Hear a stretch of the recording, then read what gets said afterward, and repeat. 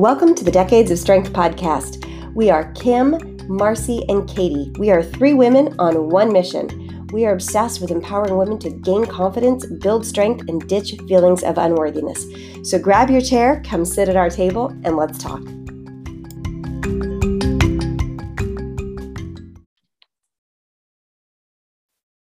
Hi, everyone. Welcome back to another Decades of Strength podcast. Katie Crocus here. I will be your host today, sitting, viewing alongside Kim Schlag and Marcy Nevin. Ladies, how are you today?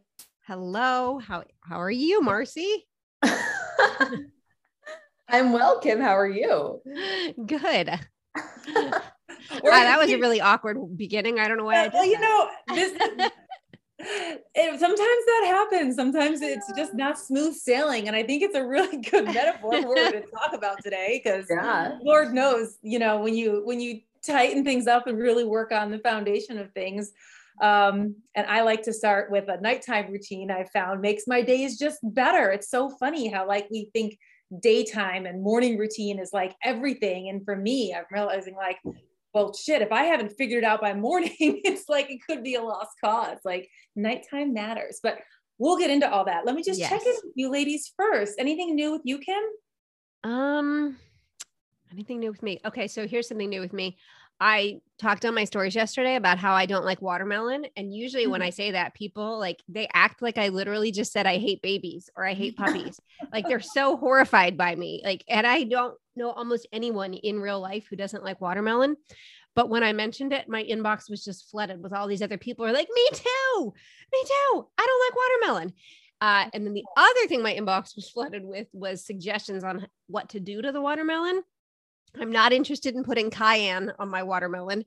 I don't do cayenne anyway because of my the irritation it gives to my stomach. So no, but then a lot of people suggested salt. And so we did that at dinner last night. And let me tell you, I still don't like watermelon, but it did make it taste better. And my son, who really likes watermelon, thought it really upped the watermelon game with salt. And then I missed one. And I just saw it this morning. And she said, put some lime juice on it while it's still in the fridge, and then take it out and put salt on it. So I'm going to try that one. I'm giving it one more go of this round. I do this seasonally. Every summer I try a couple of times because, they say more exposure. Guys, I've had to learn to like every vegetable under the sun, and I've been able to do it, but I still can't make myself like watermelon.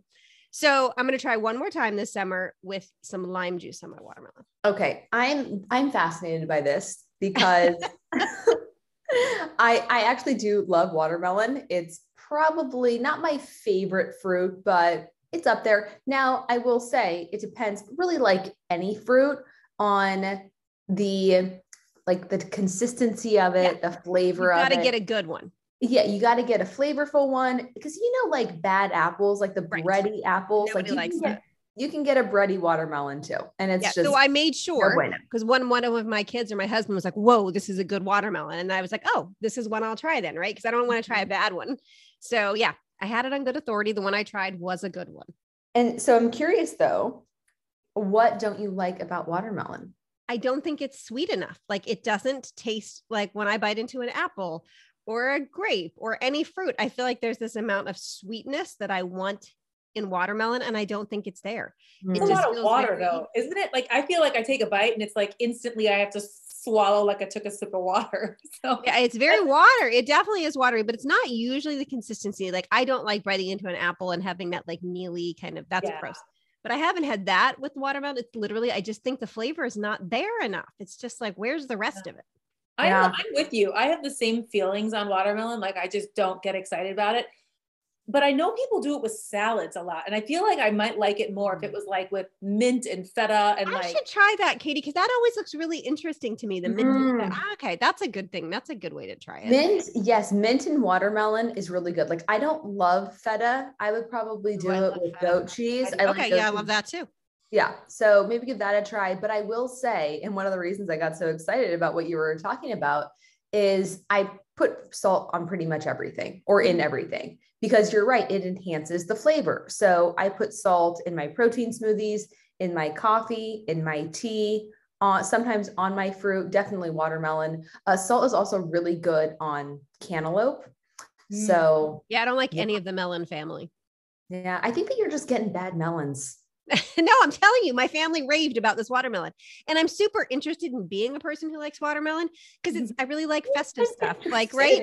And like, I like buying cute little tea towels with watermelons and like pots with the watermelon. So it's cute and fun and festive and summery, and I want to be a part of it, and I just can't. Yeah, that's like me with candy corn. I buy all the crap with candy corn, but I just can't eat the shit. Like sorry for all the, I gotta not swear, but I don't know why I cannot embrace candy corn, but I know. Katie, I like candy corn for like 3 bites every fall. I'm like, oh, candy corn. And like, I like it, but like, I would never, you could leave a bag of candy corn sitting on my counter open, like a bowl of it. And I would take like 2 and probably never have any more until it was stale. You know, it doesn't do it for me, but I have had clients before that was their thing. Yeah. Couldn't get enough of candy corn. That's funny. Oh, interesting stuff. Well, we definitely all have our things. Ladies, should we get right into it today? Yeah. Not right into it. Get into it now. Actually, today's podcast is going to be the sleep episode. If you listened last week, we did the hunger episode. And while we were talking about it, we, of course, you can't talk about hunger without talking about sleep, at least a little bit. The two are definitely connected. And so we decided that we could actually do an entire podcast, an entire episode on sleep. There's just so much to say about it, but let's briefly dive in. We all have our own stories about challenging times with sleep, whether it's been past or present. So let's get right in. Mars, do you want to start us off? Talk us through an experience you've had with sleep in the past that's been pretty chaotic? Sure. So I feel like I was always a good sleeper, high school, college, even up until I would say my late 20s. And then I would say early 30s, it really started to go downhill. And I don't know exactly why that was. I mean, I'm assuming it was stress related because when I was 30, I was 30 when I went through my divorce. So I think that really triggered things. And yeah, pretty much from 30 to, I would say 36, maybe 37, even because I'm 38 now, like I have struggled off and on with my sleep. I mean, there were nights where I would wake up at like 2 and be tossing and turning or just staring at the ceiling, not being able to fall back asleep until essentially I had to get up to go to work, because at the time I was still an in-person trainer. So I had clients at 6 a.m. And I don't know if a little bit of it was that sleep anxiety. So knowing that you have to get up early and then worrying that you're not going to be able to sleep. And so like you wake up and then you're doing that thing like, oh my gosh, if I fall asleep right now, I'll get 3 hours or whatever. And so kind of doing that math in your head, but that was a very stressful time. And then I was also just going through a bunch of other stress in my personal life. Post-divorce, that was complicating things. I got into a new relationship, and when he and I moved in together or whenever I was at his house sleeping, he snored like a freight train. And so that is just so disruptive. And it got to the point when we lived together, like I couldn't deal with it. And so thankfully we had a 2-bedroom apartment, and I went into my office, I bought myself a futon and I slept on that futon for 2 years. Probably another reason why I wasn't sleeping very well, right? Just like so uncomfortable. Yeah, futons are not comfy.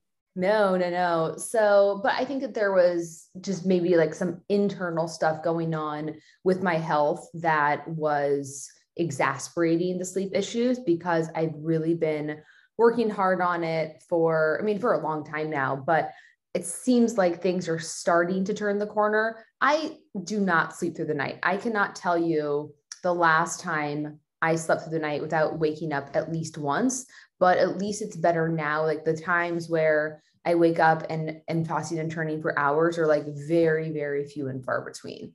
So that is good. So you can fall back asleep relatively easily now, even if you do get up? Yeah, I can fall back asleep relatively easily. And yeah, I don't know exactly what it is. I'm sure there's a combination of many factors, but I think it was a couple nights ago, I woke up and for no reason, I just was having a hard time. And then I do what I know I should not do. I grab my phone and I'm like, oh, let's scroll Instagram and see what people are doing on the West Coast or on the East Coast. That's right, because half of us are already out. There was the funniest, oh my God, there was the funniest meme going around last week, and I'm going to butcher it, but essentially it was like, let me try to fall asleep, with this bright light that has all of the information that like at your fingertips. I can't remember exactly what it was like, and see if it can like lull me into a peaceful slumber. But like essentially, getting on your phone, it's emitting the bright light. You have access to so much information, whether it's the news or Instagram. And like, you really think that's going to be the thing that puts you back to sleep. But Mars, I love that. I mean, I so relate to that. I'm actually making a note to like put a pin in that because I want us to come back and talk about that some more. Because I feel like it's a go-to for all of us. All three of us have admitted to doing that in the middle of the night. But let's switch over to Kim real quick. Kim, talk to us about your experience with sleep. So typically, historically, I'd been a great sleeper. I fall asleep in cars very easily, which makes me a terrible driver. Even when I'm driving, like if I drive somewhere far by myself, I have to be really careful, like really careful, because I do fall asleep easily in cars. Just the other night, I went out with my friends and I always worry that I'm going to fall asleep because if we stay out late, and by late, I mean anything past like 10:40, like I just get sleepy. Like I can fall asleep really easily. And so my world was really rocked in perimenopause with both insomnia and hot flashes. And it was life-changing in a really terrible way. And I've gone through bouts. My real struggle with hot flashes before I had them treated was almost 4 solid months of not good sleep. And I would say close to no sleep at night. And I'd catch cat naps during the day because I just couldn't sleep due to the hot flashes. And then I've also struggled in perimenopause with insomnia, waking in the middle of the night, not usually falling asleep. Usually I'm a pretty good faller or sleeper, but waking in the middle of the night and being up for hours and hours and hours. And so I have a lot of compassion for people who struggle with both of those, because I definitely have. And I have strategies now that, that I've learned from professionals that definitely have helped. And hopefully we can share some of those with you guys today and they'll help you. Yeah, we sure will. So many people can relate to both of what you said. And I'm going to briefly touch on my experience. I too was an excellent sleeper up until 2020, really, I'd say. I mean, I had no trouble falling asleep. In fact, I would cherish those last few minutes lying in bed where I was like not quite sleeping yet, but super loving being cozy in my bed, because I knew when my alarm would go off to like go to Orange Theory in the morning, like it would all be over and it would feel like a second had passed. And like something happened in 2020. A lot of things happened in 2020. But with not much of it good. Exactly. A lot of so certainly we've all mentioned stress. Stress plays into it. The stress happened, but on top of that stress, I was in a really lean place in 2020. And I believe that my body really wanted me to get out of that place. And it was pulling out all the stops to get me to eat more food. And so one of those things was waking me up in the middle of the night hungry, because I was not just waking up, I was waking up hungry and being like I couldn't think about anything but food. And it was really confounding to me because I was eating a good amount during the day, but it wasn't so much for me at that time the quantity of food as it was just the level of leanness that I was working hard to maintain. And I'm pretty sure that is what kicked off a lot of my sleep troubles and got me into, I thought a quick fix would just be like an over-the-counter Tylenol PM, and like one day it turned into 2 weeks, and then like it all blew up from there. So I can almost pinpoint like the month it all went bad for me. And I'm just coming out of it like now, to be honest. Here we are, almost exactly 2 years later. So it is a struggle. It is a struggle we've all dealt with. And we're going to talk more about maybe some common sleep disruptors that you wouldn't think of. And then also how to kind of mitigate the ones that are just going on in our lives that everybody experiences. So where should we start? Any ideas? Anyone want to like jump on this and carry it forward with where we should go first? Well, yeah, I think talking about like common reasons we struggle with sleep is a good place to go. Let's do that. Yeah. Common reasons we struggle with sleep. Well, I listed one of the biggies for me, which is perimenopause. It's terrible. Perimenopause, menopause really does ramp up insomnia and hot flashes, both. And some people struggle with both or just one. That's a common one. And another one that has really been present for a lot of the clients that I have is stress. Stress about all kinds of things, stress about their parents that they're taking care of, stress about kids, that kind of, you can't quiet your mind down. That's a big one I come across in my clients. Mars, what about you? Anything you can add?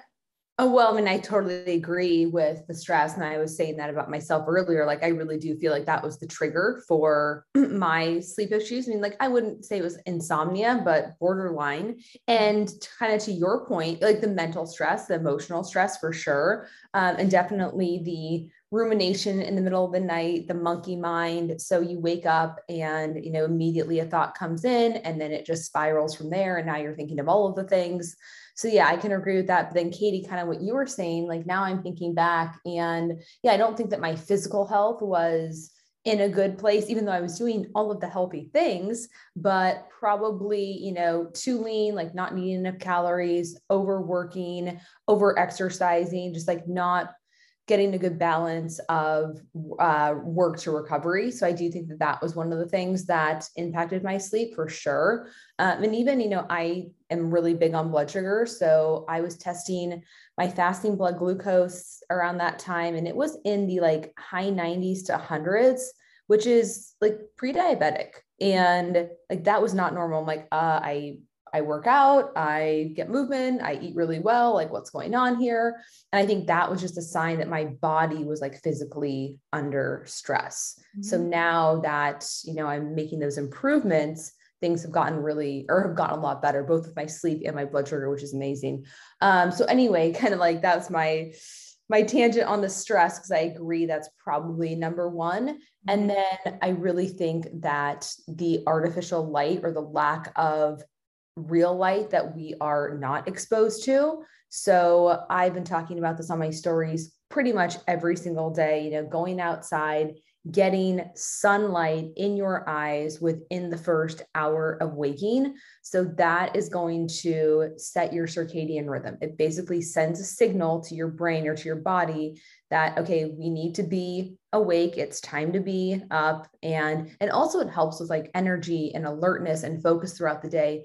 But then it turns off your melatonin. So the light will turn off your like melatonin essentially. And melatonin is what makes you sleepy. So it sends this signal like, okay, you're up right now, but 14, 16 hours from now is when you should be asleep. So then that melatonin production will kick in. But then if you are looking at bright light, whether that's the phone, the tablet, the TV, in the couple of hours before you're going to bed, then now that melatonin production is getting suppressed. So it's really hard for you to actually fall asleep when you do not have that sleep hormone, so to speak. So I think light is so undervalued. And I'm actually like thinking about it now. And I'm like, okay, is this like correlation or causation?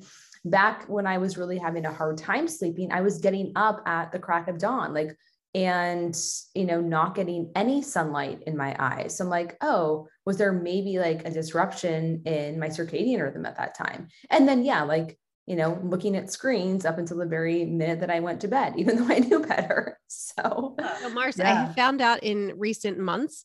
Dr. Shelby Harris, she's a sleep psychologist. You can find her on Instagram at sleep.shelby. And I had heard from somewhere else, so I was quizzing her on it recently. She's been on my podcast a couple of times. We've done lives together. And I said, hey, I'm hearing that there's newer research out saying that the blue light is not the big deal we thought it was. And she's like, yeah, it's still kind of questionable, but it's looking like maybe it's not the light itself, like at night close to bed, but it's actually the stimulation of what you're watching, reading there, but that the blue light itself, like everybody's doing these blue light blockers, that the light itself messing with our circadian rhythm is not necessarily what they're thinking it is anymore. It's the consumption of what you're actually. It's the stimulation. Yeah. Well, wow. I will say this, and again, is it correlation or causation? But I've gotten like really into, I shouldn't say I'm getting into interior decorating, but I'm trying to finish furnishing my apartment. And I have really been going down the rabbit hole of all of these design blogs. So before I go to bed, I will scroll and I'm not looking at anything that is, like making me anxious. Like I'm actually looking at things that are more enjoyable. So I don't go to bed with that racing mind. or anything that, you know what I mean? So who knows? Maybe there's something to it. But I agree 100% that your thoughts are going to impact your sleep. And so if you are reading anything that is stimulating, that is stressing you out, that is going to certainly have an impact.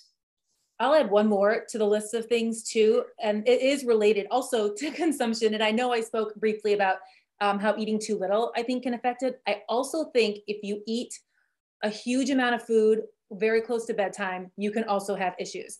And again, there's no magic number or magic time where you should or shouldn't be eating. In fact, I found having a snack before bed to be very beneficial to me. But if you're someone who either intermittent fasts or like hoards their calories for the evening and then just gets a whole bunch of them in within 2 hours of the time you're supposed to go to bed, your body's going to have a really hard time diverting the energy from your digestion to what it needs to rebuild and repair while you sleep. And so you will be disrupted during that night's sleep because of that inability to process. So, and for some people that also leads to GI issues, right? Yeah. So like under doctor's orders now, I'm not supposed to eat within 2 hours of bedtime. And so that's something to really look at too. I think that's a good point, Katie. And it's going to be different for every person. Like I have some clients and they really struggle with the idea of going to bed too hungry. And so a nighttime snack that's lighter and it doesn't cause them GI distress works for them. For other people, they really can't eat within several hours of bedtime. So this is definitely one of those like practice, try it out and see what works for you things. It's the Goldilocks thing. Like you really can't follow somebody else and be like, well, they get good sleep, so I'm going to do exactly what they do. No, like I said, I need to have a snack before bed every night now. And it's small. It's something like a small cup of yogurt with some berries or a small handful of nuts or last night I had some edamame, and it's not a meal. It is for sure a snack, but it's what I need to fall asleep easily and stay asleep throughout the night. And when I did have the CGM glucose monitor on, I found that when I ate certain things right before bed, it would wake me up and other things would not. So for me, I found some things that really helped me kind of even keel, keep my blood sugar steady the entire night. And they always have fat in them and they always have some protein in them. And that's just what works for me. So it might take you a minute, but don't discard the idea of having something before bed because it scares you for any number of reasons. Diet culture tells you it could be wrong, because that may not be the case for you. Or like you said, Kim, some people actually do need that break. So Katie, I'm curious really quick. So when you were wearing the CGM, were you noticing that what you were eating before bed was spiking your blood sugar, or was it making it drop? It was spiking it and then it was dropping. And dropping. And yeah, that's often like why people do wake up in the middle of the night, is like they have a blood sugar drop. And so then your body releases cortisol to like get your blood sugar up, and then that will wake you up too. So that was a huge eye opener for me. And again, I don't think everybody needs a CGM to figure this out. I think you just need to do a little bit of really mindful experimenting. So, I mean, most people listening to this podcast know how to track their food. So if you have a really rough night's sleep and you're eating the same thing day in and day out at the same time, maybe change something around. For me, it was as simple as starting my day with, ending my day with something that wasn't sweet. So instead of having like a shake with like peanut butter and chocolate and all sorts of things as the last meal of the night, I would have something like, hard-boiled eggs or any of the things I just sort of mentioned. And it wasn't like, I get people want this like giant, massive, like dessert treat at the end of the night. But for me, that was doing me no favors. And I did it for like years and I've gotten away from it. I still have the treats and the things that I want during my day, but I just don't do it within 2 hours of bedtime because I know it will cause me disruptions in my sleep. Mm-hmm. Interesting.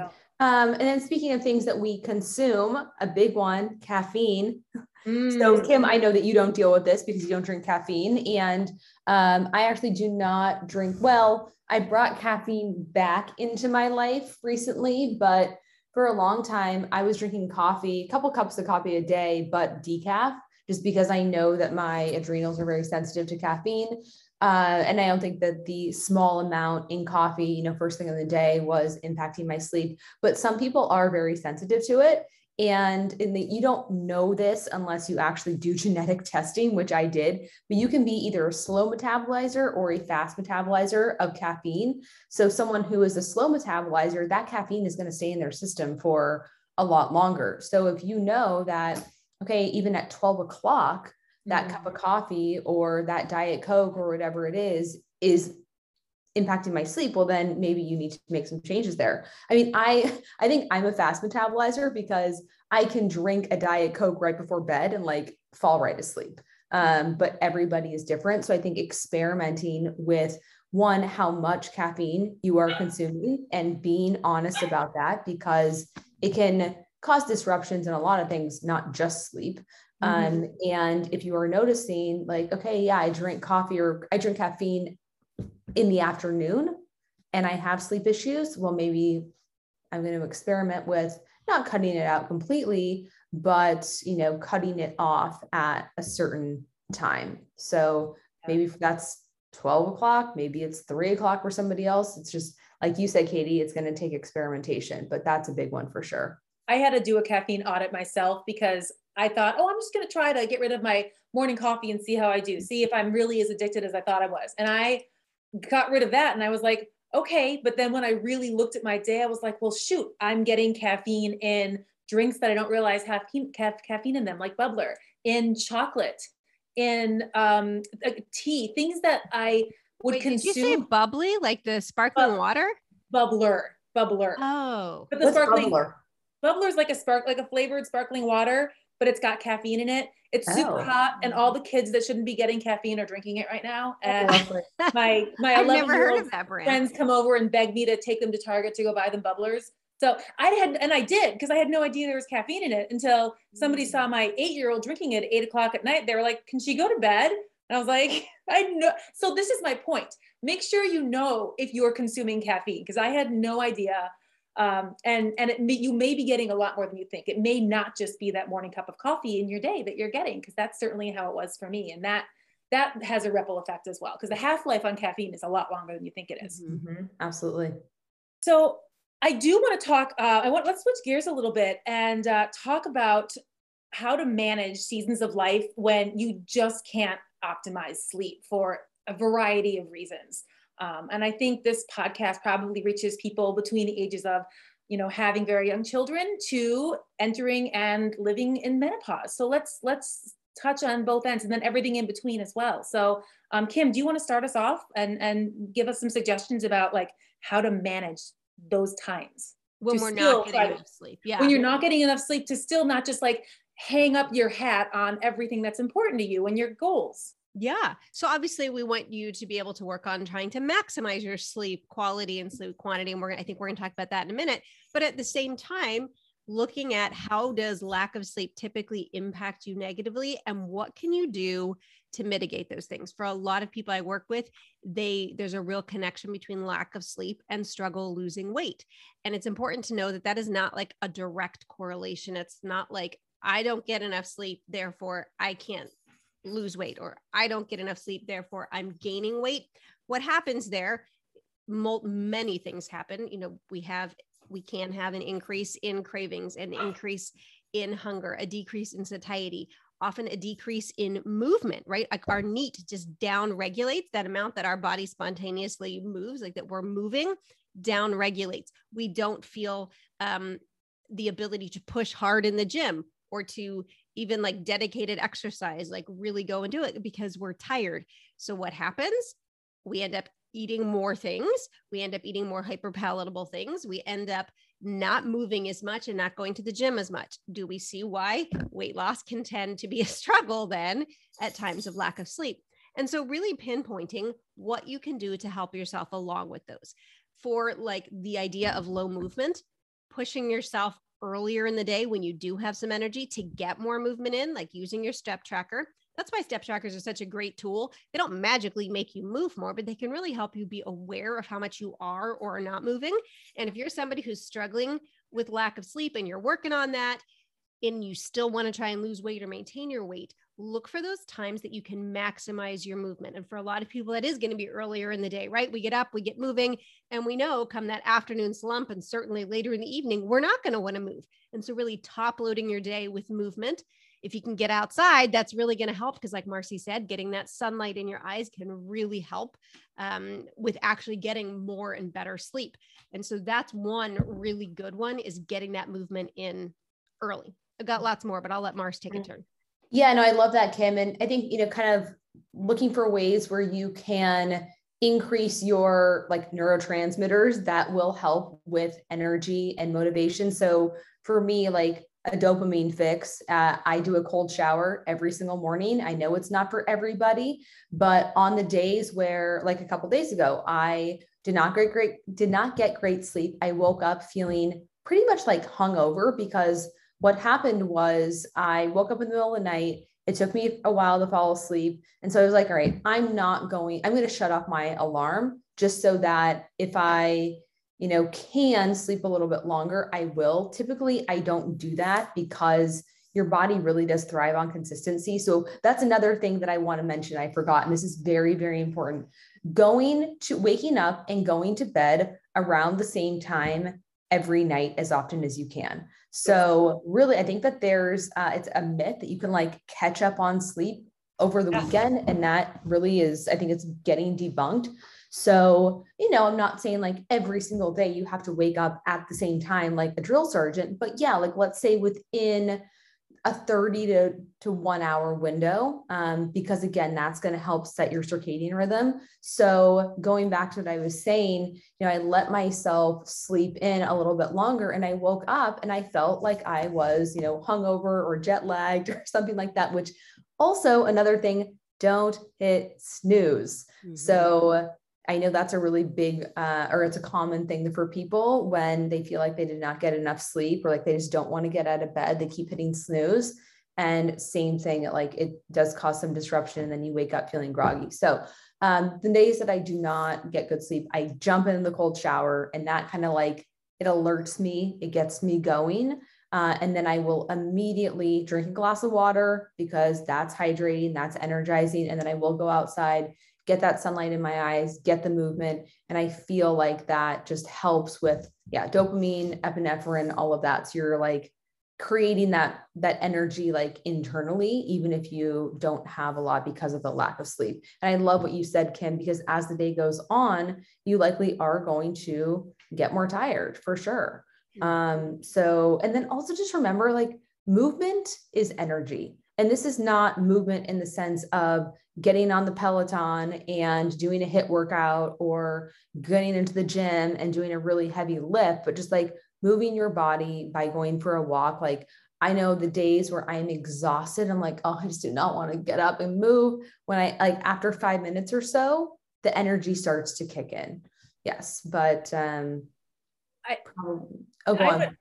would add to that about, reducing stress. Cause basically let's remember lack of sleep is a stress. That's adding another stress into your bucket that you're going to have to replenish. And so if your solve for that is a HIIT workout because it's going to make you feel better in the moment, you're really just pounding yourself deeper. And you can kind of see how this cycle can pick up speed and become chronic when it's not managed. So when you have those times, those weeks, those months, when it's just so hard, be gentle with yourself. Find something. Maybe you're someone who identifies with being in the gym 3 to 4 days a week, but going and having a solid workout in the gym today isn't on the menu for you for whatever reason. You realize it's just not a good plan.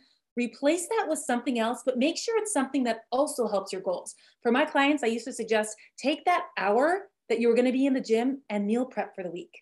Set everything up so you can have success in another way. Maybe it's setting out your kids' school clothes for the week. I mean, it doesn't have to be that, but something that will help you another way. Use that time because we're all busy people. Everybody has stuff going on. And as much as I'd love to say, just take it and sit in a chair and read a book and relax, I know that most people are not going to take that advice. They really want to take their precious daytime hours and put them toward their goals. But just switch gears, shift directions, find another way to make a self-honoring choice and something you can really be proud of that doesn't also pummel you into the ground. It's a really good one, Katie. That's definitely one I work with my members on. As far as if you are struggling with lack of sleep, and so you're choosing a lot of the hyperpalatable, low effort foods, is really making it just as easy to choose the healthy choice, the weight loss friendly choice, making that like stupid easy. So whether that means like making some freezer meals when you do have time, like saying like, all right, once this week, I'm going to find some time when I have energy. And like you said, maybe it's instead of going to the gym and you're going to make some batches of chili to put in the freezer, or coming up with just a list of like it's just as easy to do this as it is to order pizza kind of food, so that when you're feeling those low energy moments and you're like, I'm not cooking dinner for this family tonight, like we're getting pizza, that you could actually be like, all right, no, like we're going to get the rotisserie chicken and the bag salad and slice up the apple. And that's what we're going to do. And those are the kinds of things that can really help a person align their choices with their goals, even in seasons when they're not sleeping well. Mm-hmm. I think there can be like a lot of, guilt and shame around eating the food, like overeating in these cases when you are in general, but when you're sleep deprived, and going for those hyperpalatable foods. But really, like, think about it, give yourself grace, like you were saying, Katie, because it's a survival mechanism. Like, it is your brain's way of or body's way of trying to get energy, So like, it doesn't really know the difference between, like you being sleep deprived and you being like in a famine, so to speak. So it's like, okay, what is this quick way that I can get energy? And that is going to be, yes, the hyperpalatable, higher carb foods for sure. So just like have that awareness and give yourself the grace if you do go to those, because it's just your body trying to keep you alive. So it's like, thank you, body, for trying to keep me safe. But, I'm going to try to put in other practices that are a little bit more self-honoring. And I don't have kids, so I can really control my environment, what comes into the house, but I know that's not the case for everybody. So for those parents who are listening and you have to buy your kids the sugary snacks or the goldfish crackers or whatever it is, and that is kind of your Achilles heel when you are sleep deprived and you want that quick hit of energy, well, can you at least curate your environment, kind of like you were saying, Kim, make the healthier foods easier to see, and then put those snack type foods that you might gravitate towards in an opaque container at the bottom of the pantry, something like that. So at least it's out of sight, out of mind, and then really focus on prioritizing protein, because that is going to fill you up. It's going to stabilize your blood sugar. So you're not going to be having those like ups and downs that you would if you were eating those other types of foods. I'm so glad you brought up that guilt and shame piece, Marcy, because that, again, is going to be another cycle that you can absolutely get into that will turn into self-sabotage. If you start to just fixate on the feelings that you're having about yourself after you eat something or do something you wish you hadn't, certainly as a result of being sleep deprived, which, like, I think we've hammered this in, that this is at our core, this is, evolutionary. And we do this because our brains want to keep us alive, and hyperpalatable foods are quick energy. So step away from the guilt. It happened. Okay. Acceptance precedes change, right? So it is behind you. You are not a bad person. Food has no morality. It's fine. Your body is doing exactly what it's supposed to do and keeping you healthy. So thank you. Like you said, I like that. Thank your body for that. And then move on with some of those things. So ladies, I want to circle back real quick to what Marcy was saying about picking up the phone in the middle of the night and scrolling TikTok or Instagram, because we all do this too. And I'll tell you, I do it sometimes from a place of desperation. Like when I've been up for a long time and I'm just so frustrated, I'm like, I can't lay here another second. I'm at least going to go to my office and turn on the computer, maybe get some work done. If I'm really good, I'll try and go get a book, but sometimes that doesn't even work for me. So I feel like it's like this throwing my hands in the air kind of move when I start to scroll through Instagram. And I wish I had some ways to sort of get myself back into sleep. I'm not good at this. So I'm going to ask you, what are your suggestions? So this is something I talked about in great detail with Dr. Harris. And she was saying that the real key is getting out of bed. Like, you shouldn't stay in bed wrestling with sleep. And so you should get out of bed.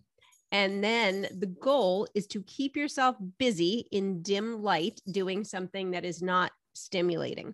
And so she said, the thing you're doing isn't really what matters. You're not trying to make yourself sleepy, because that's really can be stress inducing, right? You're just trying to keep yourself busy until you start to feel sleepy. And so she said, anything you can do in dim light that's calming. So reading a book, listening to a podcast, those are two I definitely would tend to think about doing. If you're somebody who like knits or something, like something you could do in low light that's going to quiet your brain without trying to make yourself be sleepy. Because that's and that's certainly what I thought. I thought we're supposed to try and find something that actually induces sleep. But what we're really looking to do is find things that are going to pass the time. And I too, Katie, I am really guilty of that. I would often find myself when I was struggling with either hot flashes or insomnia being like, all right, I'm going to be super tired tomorrow. And so I'm going to get my work done now. I'm up. Right. And so I would come down here to my office and I would work. Sometimes I would work from like 2 to 5:30 or 6 and then go back to bed. And like, it was kind of like a survival thing. Like it has to get done at some time, but it was not helping. And then along with that is we can actually change the way we think about our sleep. And you can for sure get a professional to help with this. Doing cognitive behavioral therapy is like the gold standard for insomnia. So if you have like actual insomnia, getting somebody to help you with that. But even those of us who just sometimes struggle with like, I'm not sleeping, we tend to do this thing where we're watching the clock and we start thinking like, if I sleep now, I get 6 hours. If I sleep now, I only get 5 hours, right? So we start doing this. So stop the clock watching and start challenging those thoughts and be like, okay, because what do we all say? Like, I'm not going to be able to function tomorrow. Like, I'm not going to be able to function tomorrow. And so question those thoughts. Like, is that really true? Will you really not be able to function? Have you functioned before on low sleep? To kind of really ratchet down the emotion of like, must sleep now, because that's not helping us. Oh, I love that. And I'm going to kind of piggyback on the CBT and suggest like having sleep mantras. So if you know that you struggle with sleep just in general, and you can use this if you wake up in the middle of the night and it's just an occasional thing and you can't fall back asleep, or if you are someone who really like legit struggles more often than not, having some type of sleep mantra to kind of rewire your brain. So I fall asleep peacefully and easily, something like that. And just like repeat that over and over again as you are falling asleep or as you're trying to fall asleep. And then I also like deep breathing. So you can do this like right before bed or as you're falling asleep, like some box breathing. That's 4 or 5 seconds in, holding for 4 to 5 seconds, 4 to 5 seconds on the way out. That can really help kind of calm your nervous system and put you into that more relaxed state.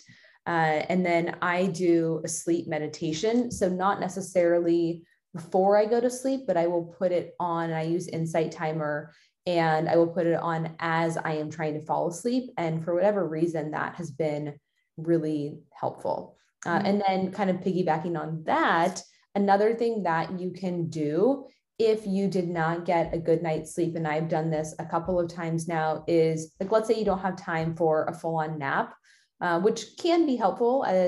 I think the studies say like don't go past 90 minutes. But if you have the ability to nap, like that's okay. But if you don't, doing something called non-sleep yoga nidra, it's called non-sleep deep rest. And there are YouTube videos, like you can do it for 10 minutes and it's a script that you listen to and it puts you in a relaxed state, but it basically like mimics sleep. So that can be something that you try. What was the second word you said? Yoga nidra, Nidra. So I'll send Katie a link. She can put it in the show notes. But that's a protocol that my boyfriend, even though he doesn't know he's my boyfriend, Andrew Huberman, that he recommends. Oh my God, he's so cute.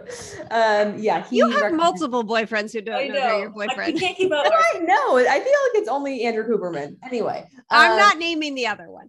Well, offline, I can't even think. Oh, I know who this is. Or the guy in the gym. Yes, I know. Either, right? I get to see him in an hour and a half. Actually, I can't wait. And their girlfriends definitely don't know that. But anyway, so yeah, Dr. Huberman, he talks about the non-sleep deep rest, and it is really nice. It's relaxing, but it can kind of mimic sleep. So that, and then, gosh, what else was I going to say? I think I've lost my train of thought. I think, Marcy, you were distract you. Okay. You were talking about like this Insight Timer. Also, if you don't want to do a meditation, they have like sleep waves that sort of go on the same. I can't think of the word I'm looking for. That's what it is. Yeah, that's what it is. It's the 428 HZ. Yes. So if you can't find, like, Brain FM is another app that provides that. Insight Timer has that. I always sleep with that type of white noise in the background. And I found that that's really effective for me too, in not waking up at all. And the one other thing I'll add to, if I do wake up, things that have helped me, I will go and make a cup of certainly not caffeinated tea. And just a warm drink is soothing enough for me, and usually puts me to sleep faster than reading or anything that even like you said, Kim, a low level activity, almost anything keeps me going, but just sipping tea silently in the dim light of a candle in my office, something like that it has been beneficial to me too. So yes, I think we agree, getting out of bed is definitely like, yeah. I use one called, I either use Insight Timer or one called RX Noise, which is pink noise, and that can be really helpful as well. And then a couple other things to support sleep, kind of like what we were talking about earlier, shutting your brain off. So doing a brain dump before bed. So you get all of those thoughts onto paper, and now they are, hopefully out of your mind. So it kind of shuts off the racing thoughts. That can be helpful. Or if you wake up in the middle of the night and you're having that, do the same thing, kind of like what you were saying, Kim, get up out of bed and then write down all of those thoughts you're having, or even like your freaking to-do list for the next day, just so you're not thinking about it. Yeah. And there's even research to support the idea that doing meditation earlier in the day, not even at sleep time or when you're struggling with sleep, doing that can help you at night, because it's just like when you're working out, it strengthens that muscle. So you learn how to quiet your brain better when it is nighttime and you start having those racing thoughts, that you are practiced in how to quiet your brain. Yes. Amazing. That's great. And then a couple of other, I think, just tangible tips. I mean, having a sleep routine is very nice. Like, it's going to look different for everybody. So also realizing that temperature does play a role. I mean, I know, Kim, you were talking about hot flashes, and like sometimes you cannot help that you're experiencing a hot flash, but we really do need to be in a cool environment to help with sleep. So one, making sure that your room is cool enough, somewhere between, I don't know, like 66 to 68 degrees, and then trying to drop your core body temperature. So especially in summer months when we're hot, taking a warm shower before bed will actually help. I mean, it sounds counterintuitive, but that will help reduce your core body temperature. And then sleeping in a cool room. And then for me, like, I have to wear a sleep mask just so no bright light gets in. So whether it's that or blackout curtains, but any type of light is going to be very stimulating for sure. Yeah. Two things, it shocked me when I found out how cold we're supposed to be keeping our rooms to sleep, because I don't like that. I don't like the idea of cold, but yeah, like 60 to 67 degrees, like that's really cold in my book, but it for sure helps. I have found 2 products recently that I was like, oh, if I had these when I was having hot flashes, this would have been really, really helpful. I have very minimal hot flashes now because I've been treated with HRT, MHT. That's what we're supposed to be calling it these days. Menopause hormone therapy. I've been treated with that. And so my hot flashes are rare, but I still get an occasional one. But 2 things I found recently, I'm like, this would have really helped. One, I have this ice roller. Have I shown you guys this? Have you seen that? I've used it on my stories. You just take this thing and you put it in your freezer, and it's a metal rod. And somebody messaged me and she told me I just use it because I think it feels good and helps with like headache pain. But she said, I'm going to start putting that in a cooler next to my bed for when I wake up with hot flashes, because it's like icy cold and you can just roll it on your head and your chest. So that's one thing. And the other thing, Cozy Earth sheets, who, like, I'm not sponsored by them, but they did send me some sheets a while back. I don't understand how it works. They're literally cold to the touch. Like, you're laying there and the sheets feel cold.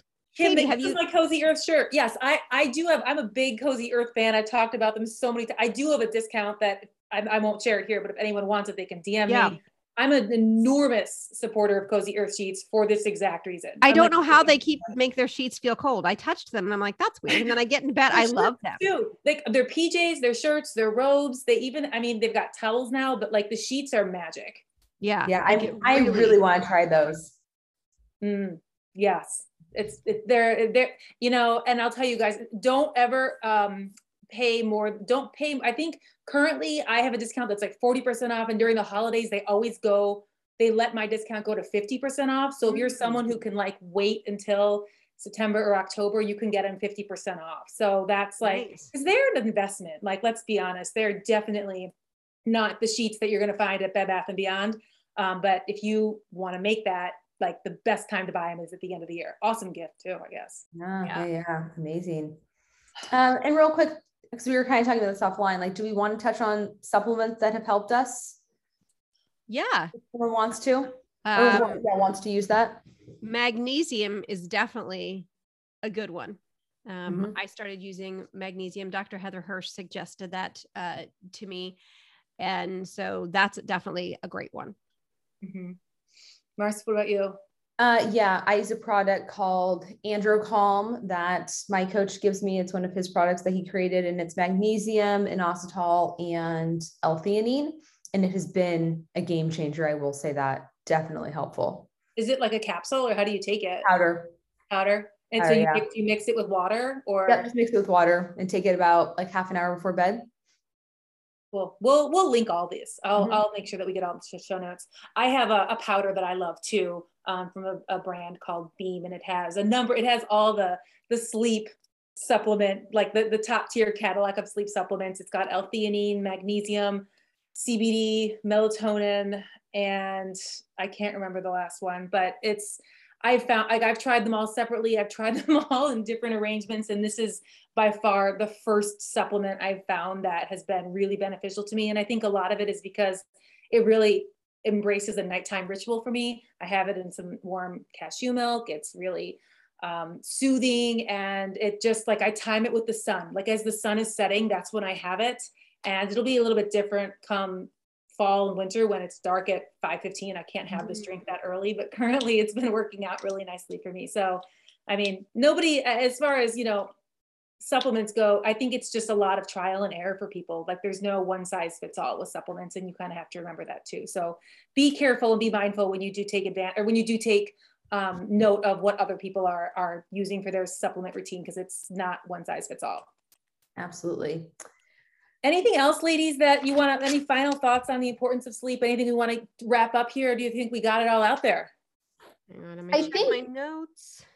Yeah, I think I want to wrap up just with kind of what you were saying, Katie, like the importance of sleep, and that it is the most crucial thing that you can do for your overall health. Like, physique goals aside, we know again, studies have come out that if you are in a fat loss phase and you're getting less than 6.5 hours of sleep, that you're actually more predisposed to losing muscle, not fat. So, like, it has so many benefits for your physique goals, but for your overall health as well, your cognitive function, your executive functioning, like your mood, like everything. It has a downstream effect on so much in your life, but just, making sure that you stay healthy for as long as possible and you ward off disease and all of that. So yeah, the importance of sleep cannot be discounted. So even if you're listening to this and you're like, I don't have a problem sleeping at all, like, I don't need your tips and tricks. Well, just remember that sleep is crucial. So make sure that you are not that person who's like, I can sleep when I'm dead, because,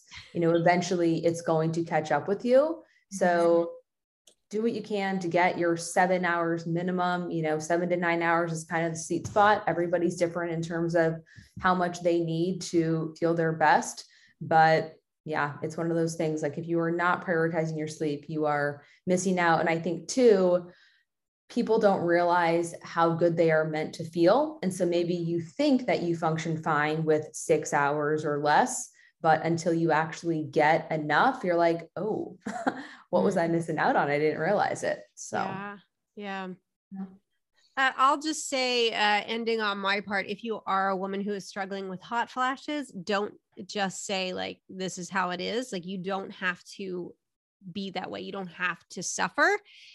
It's a really big challenge. And so talking to your doctor about menopause hormone therapy, it works really well for a lot of people. If you're not a good candidate for that, like if you're somebody who has had breast cancer and you're not a good candidate for that, another good solution, which is actually could be a solution for anybody, even if you are a candidate for MHT, believe it or not, and I don't know how it works, cognitive behavioral therapy works for hot flashes.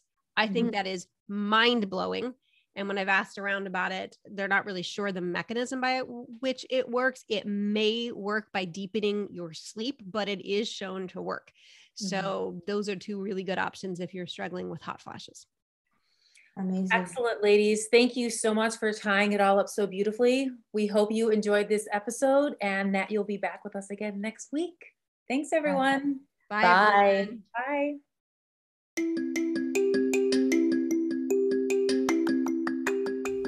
Thanks for joining us for this episode of the Decades of Strength podcast. If you liked this, if it was helpful for you, it would mean the world to us if you left a rating and review wherever you're listening. It really does help our work get in front of more people. Thanks so much for being here with you, and we'll see you again next week.